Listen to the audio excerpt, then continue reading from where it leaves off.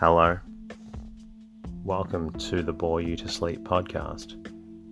The podcast that will hopefully help you get to sleep. I am going to read an open source book, one that is not particularly interesting, but one that is hopefully boring enough to get you to sleep. Tonight's readings comes from The Day Before Yesterday by Richard Middleton. This book was published in 1912 and reflects upon those seemingly innocent but magical moments that we all had in childhood. Those moments before we worried about what other people thought and where we let our imaginations run free. My name is Teddy, and I aim to help people everywhere get a good night's rest. It's sadly a challenging time for all of us at the moment, and I hope that you're staying strong and staying safe. Sleep is so important at any time, and my mission is to help you get the rest that you need. Each episode is designed to play in the background while you slowly fall asleep. I need to thank a lot of listeners this week. Podbean listener Napu for your lovely review. Ben Oz on Stitcher Podcasts. And thank you to all of the shout-outs on Twitter. Slasky, Quinton, and Pagina. Many thanks for all the lovely tweets during the week. An extremely special mention goes to Courtney for your message via the website during the week. It warms my heart to hear how much the podcast has helped your life, and I look forward to bringing out more episodes for you and all the other listeners. If I've missed thanking you, I apologize. Please let me know.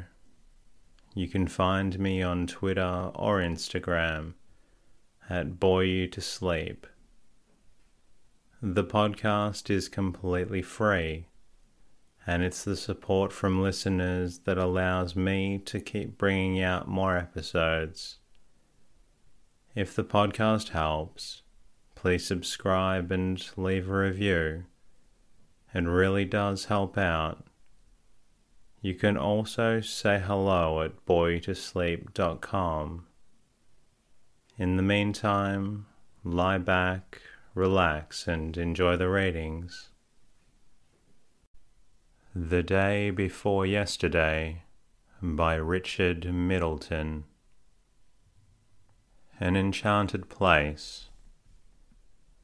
When elder brothers insisted on their rights with undue harshness, or when the grown-up people descended from Olympus with a tiresome tale of broken furniture and torn clothes, the groundlings of the schoolroom went into retreat. In summertime this was an easy matter. One fairly escaped into the garden. Any climbable tree or shady shrub provided us with a hermitage. There was a hollow tree stump full of exciting insects and pleasant earthy smells that never failed us. Or for wet days, the tool shed with its armory of weapons with which, in imagination, we would repel the attacks of hostile forces. But in the game that was our childhood, the garden was out of bounds in winter time, and we had to seek other lairs. Behind the schoolroom piano there was a three-cornered refuge that served very well for momentary sulks or sudden alarms. It was possible to lie in ambush there, at peace with our grievances, until life took a turn for the better, and tempted us forth again into the active world.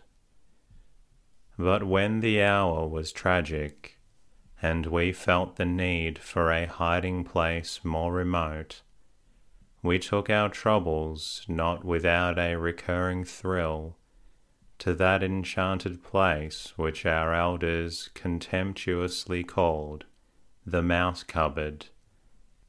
This was a low cupboard that ran the whole length of the big attic under the slope of the roof, and here the aggrieved spirit of childhood could find solitude and darkness in which to scheme deeds of revenge and actions of a wonderful magnanimity turn by turn.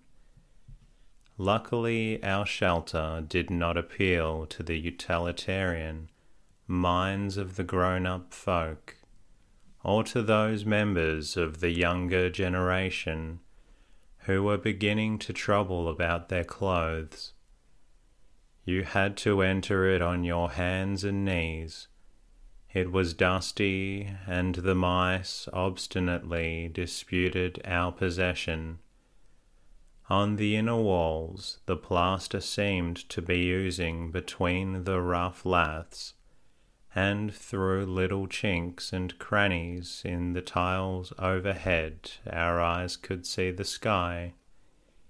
But our imaginations soon altered these trivial blemishes. As a cave, the mouse cupboard had a very interesting story. As soon as the smugglers had left it, it passed successively through the hands of Aladdin, Robinson Crusoe, Ben Gunn, and Tom Sawyer, and gave satisfaction to them all, and it would no doubt have had many other tenants if someone had not discovered that it was like the cabin of a ship. From that hour its position in our world was assured, for sooner or later our dreams always returned to the sea, not, be it said, to the polite and civilized sea of the summer holidays, but to that sea on whose foam there open magic casements, and by whose crimson tide the ships of Captain Avery and Captain Bartholomew Roberts kept faithful tryst with the Flying Dutchman. It needed no very solid vessel to carry our hearts to those enchanted waters. A paper boat floating in a saucer served well enough if the wind was propitious, so the fact that our cabin lacked portholes and was of an unusual shape did not trouble us. We could hear the water bubbling against the ship's side in a neighbouring cistern, and often enough the wind moaned and whistled overhead. We had our lockers, our sleeping berths, and our cabin table, and at one end of the cabin was hung a rusty old cutlass full of notches. We would have hated any one who had sought to disturb our illusion that these notches had been made in battle. When we were stowaways, even the mice were of service to us, for we gave them a full roving commission of savage rats, and trembled when we heard them scampering among the cargo. But though we cut the figure of an old admiral out of a Christmas number, and chased slavers with Kingston very happily for a while, the vessel did not come into her own really, until we turned pirates and hoisted the Jolly Roger off the coast of Malabar. Then by the light of guttering candles, the mice witnessed some strange sights. If any of us had any money, we would carouse terribly, drinking ginger beer like water, and afterwards water out of the ginger beer bottles, which still retained a faint magic. Jam has been eaten without bread on board the Black Margaret, and when we fell across a merchantman laden with a valuable consignment of dried apple rings, tough fare but interesting, and the savoury sugar out of candied peel, there were boisterous times in her dim cabin. We would sing what we imagined to be sea chanties in a doleful voice, and prepare our boarding pikes for the next adventure, though we had no clear way or idea what they really were. And when we grew weary of draining rum kegs and counting the pieces of 8, our life at sea knew quieter though no less enjoyable hours. It was pleasant to lie still after the fever of battle, and watch the flickering candles with drowsy eyes. Surely the last word has not been said on the charm of candle light. We liked little candles.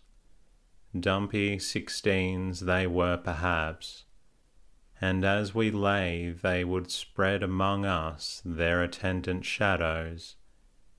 Beneath us the water chuckled restlessly, and sometimes we heard the feet of the watch on deck overhead, and now and again the changing of the great bell. In such an hour it was not difficult to picture the luminous tropic seas through which the Black Margaret was making her way, the skies of irradiant stars, the desert islands like baskets of glowing flowers, and the thousand marvels of the enchanted ocean. We saw them one and all. It was strange to leave this place of shadows and silences and hour-long dreams to play a humble part in a noisy, gas-lit world that had not known these wonders. But there were consolations. Elder brothers might prevail in argument by methods that seemed unfair, but beneath a baffled exterior we could conceal a sublime pity for their unadventurous lives. Governesses might criticize our dusty clothes with wearisome eloquence, but the recollection that women were not allowed on board the Black Margaret helped us to remain conventionally polite. Like the gentleman in Mr. Wells's story, we knew that there were better dreams, and the knowledge raised us for a while above the trivial passions of our environment. We were not the only children who had found the mouse cupboard a place of enchantment, for when we explored it first, we discovered a handful of wooden beads carefully hidden in a cranny in the wall. These breathed of the nursery rather than of the schoolroom, and yet perhaps those forgotten children had known what we knew, and our songs of the sea stirred only familiar echoes. It is likely enough that today other children have inherited our dreams, and that our hands steer the Black Margaret under approving stars.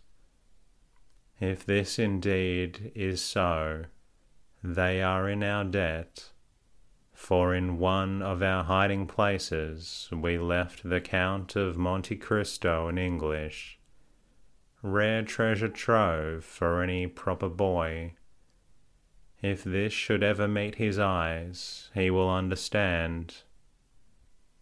A railway journey. I suppose that when little boys made their journeys by coach with David Copperfield or Tom Brown and his pea-shooting comrades, they did it in truth, and they found adventure easier to achieve than those who are born in an age of railways. But though the rarer joys of far travel by road were denied to us, it did not need Mr. Rudyard Kipling in a didactic mood to convince us that there were plenty of romance in railway journeys if you approach them in the right spirit. We were as fond of playing at trains as most small boys, and a stationary engine with the light of the furnace glowing on the grim face of the driver was a disquieting feature of all my nightmares. So when the grown-up people announced that one of us was to make a long journey, young Ulysses became, for the moment, an envied and enchanted figure. Our periodical excursions to London were well enough in their way. Noisy, jolly parties in reserved carriages to pantomimes and the Lord Mayor's show, or matter-of-fact visits to the dentist or the shops. But we all knew the features of the landscape on the way to London by heart, and it was the thought of voyaging through the unknown that fired our lively blood, our hazy sense of geography enabling us to believe that all manner of marvels were to be seen by young eyes from English railway carriages. Also, we did not feel that we were real travellers until we had left all our grown-up friends behind, though in such circumstances we had to put up with the indignity of being confided to the care of a guard. Until children have votes, they will continue to suffer from such slights as this. One morning in early spring, I left London for the north. The adult who saw me off performed his task on the whole very well. True, he introduced me to the guard, a bearded and sinister man, but on the other hand he realized the importance of my having a corner seat, and only once or twice committed the error of treating me as if I were a parcel. For my part, I was at pains to conceal my excitement beneath the mannerisms of an experienced traveller. I put the window up and down several times, and read aloud all the notices concerning the luncheon baskets and danger signals. Then my companion shook hands with me in a sensible, manly fashion, and the train started. I sat back and examined my fellow travellers, and found them rather disappointing. There were 3 ladies, manifestly of the aunt kind, and a stiff, well-behaved little girl, who might have stepped out of one of your sister's story books. She was reading a book without pictures, and when I turned over the page of the magazine, she displayed no interest in them whatsoever. I could never read in the train, so with a tentative effort at good manners, I pushed them towards her, but she shook her head to show her that I did not think this was a snub. I pulled out my packet of sandwiches and had my lunch. After that I played with the blind, which worked with a spring, until one of the aunts told me not to fidget, although she was no aunt of mine. Then I looked out of the window, a prey to voiceless wrath. By now we had left London far behind, and when I had finished composing imaginary retorts to the unscrupulous aunt, I was quite content to see the wonders of the world flit by. There were hills and valleys decked with romantic woods and set with fascinating and secret ponds. To my eyes the hills were mountains, and the valleys perilous hollows, the accustomed lairs of tremendous dragons. I saw little thatched houses wherein swart witches awaited the coming of Hansel and Gretel.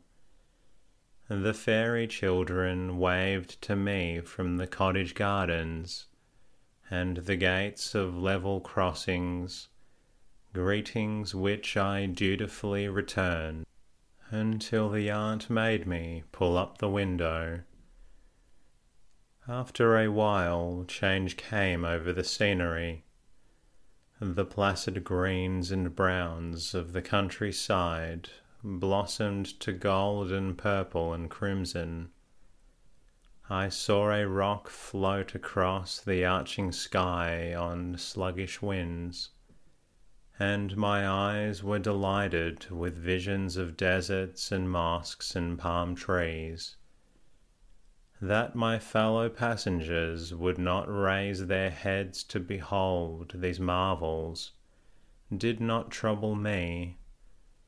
I beat on the window with delight until the little Billy in Thackeray's ballad, I saw Jerusalem and Madagascar and North and South America. Then something surprising happened.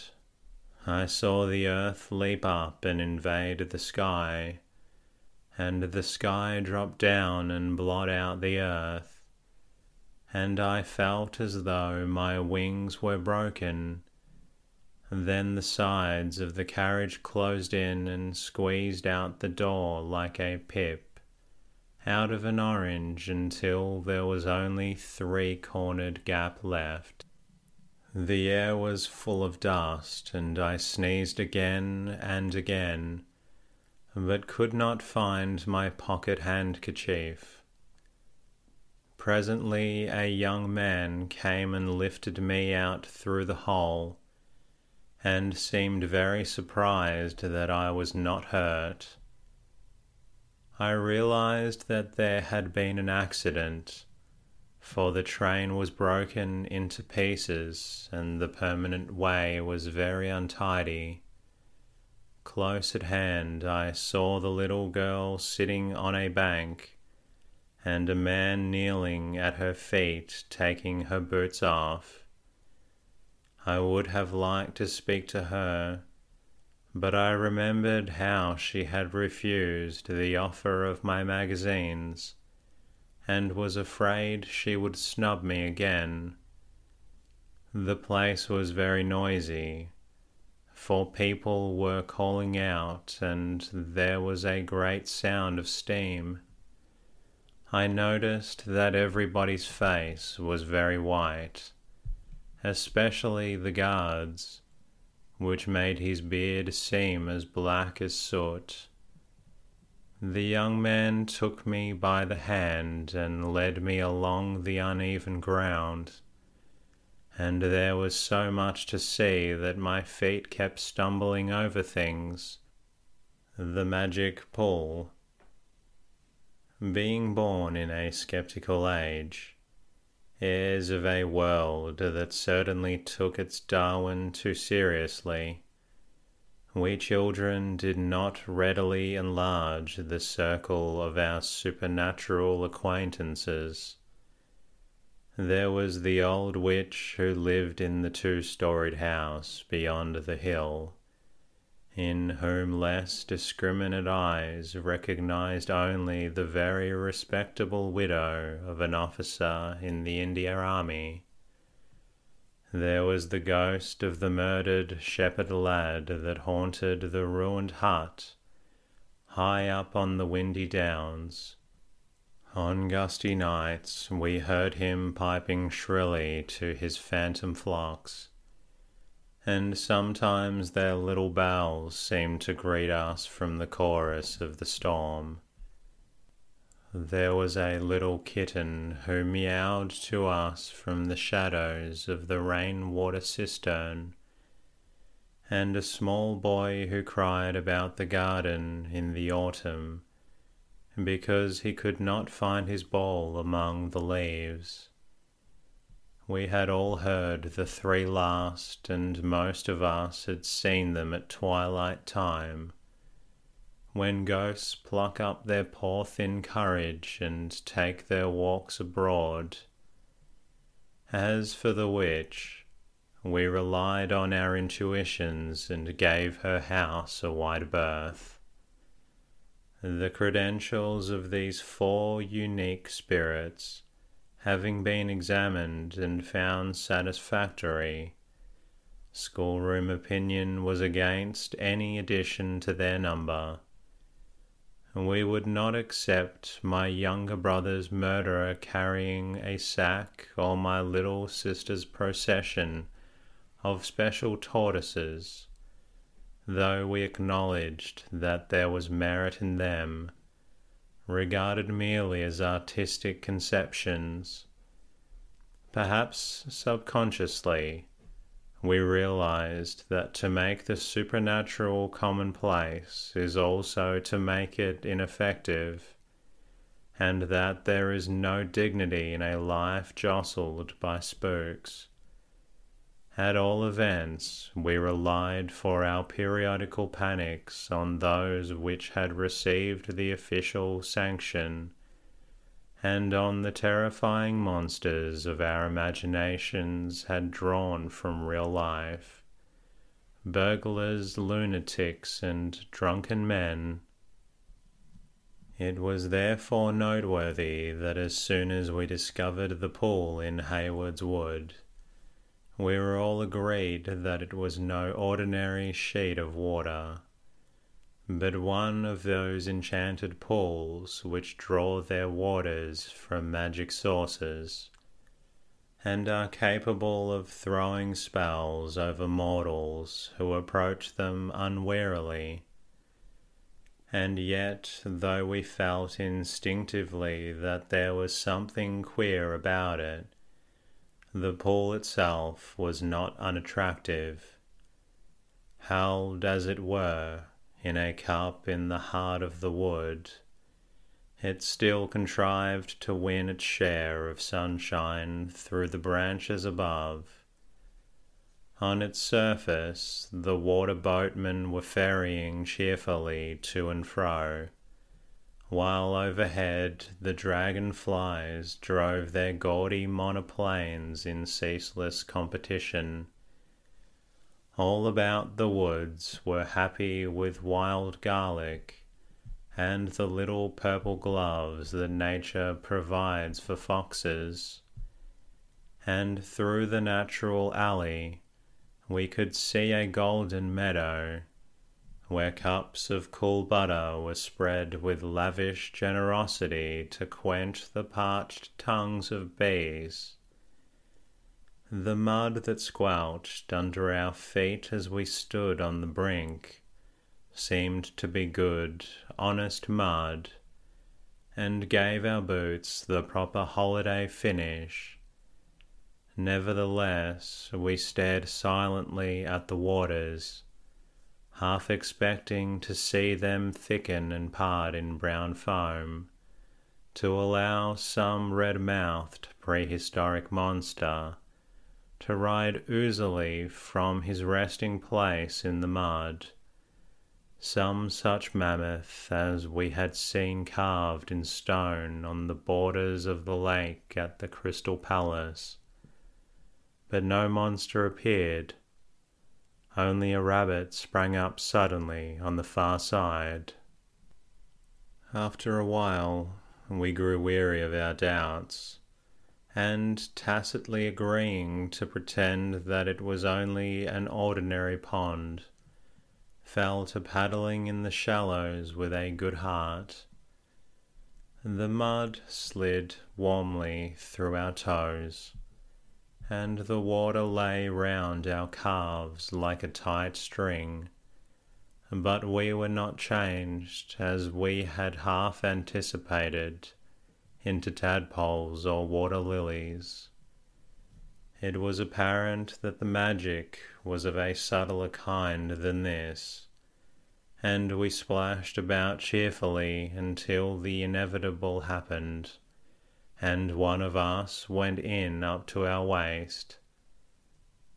Then we sat on the bank, nursing our wet feet, and laughing at the victim as he ruefully wrung out his clothes. We were all of a nautical turn of mind, and we agreed that the pond would serve very well for minor naval engagements, though it was too sheltered to provide enough wind for sailing ships. Still here we should at all events be secure from such a disaster as had recently overtaken my troop ship Dauntless, which was cruising in calm weather on Pickhurst Pond, when all of a sudden a land breeze shook the shrouds as she was overset, and 24 good soldiers sank to the bottom like lead, which they were, regarded merely as an attractive piece of water. The pool could not fail to be of service in our adventurous lives. But all the time we felt in our hearts that it was something more, though we would have found it hard to give reasons for our conviction, for the pool seemed very well able to keep the secret of its enchantment, and we did not even know whether it was the instrument of black magic or of white, whether its influence on human beings was amiable or malevolent. We only knew that it was under a spell, that beneath its reticent surface, that showed nothing more than the reflection of our own inquiring faces, lay hidden some part of that especial magic that makes the dreams of young people as real as life, and contradicts the unlovely generalizations of disillusioned adults. All that was necessary was to find the key that would unlock the golden gates. The brother who was nearest to me in terms of years found it 2 days later, and came to me breathlessly with the news. He had been reading a book of fairy stories, and had come upon the description of just a magic pool similar to ours, even to the rabbit, who was, it seemed, a kind of advance agent to the spirit of the pool. The rules were very clear. All you had to do was go to the pool at midnight and wish aloud, and your wish would be granted. If you were greedy enough to wish more than once, you would have changed into a goldfish. My brother thought it would be rather jolly to be a goldfish, and so for a while did I. But on reflection we decided that if the one wish were carefully expended, it might be more amusing to remain a boy. And that concludes tonight's readings. I hope you've enjoyed it, and I hope you're feeling a little drowsy. In the meantime, I'll be working on a new episode to bring to you. Until next time, good night.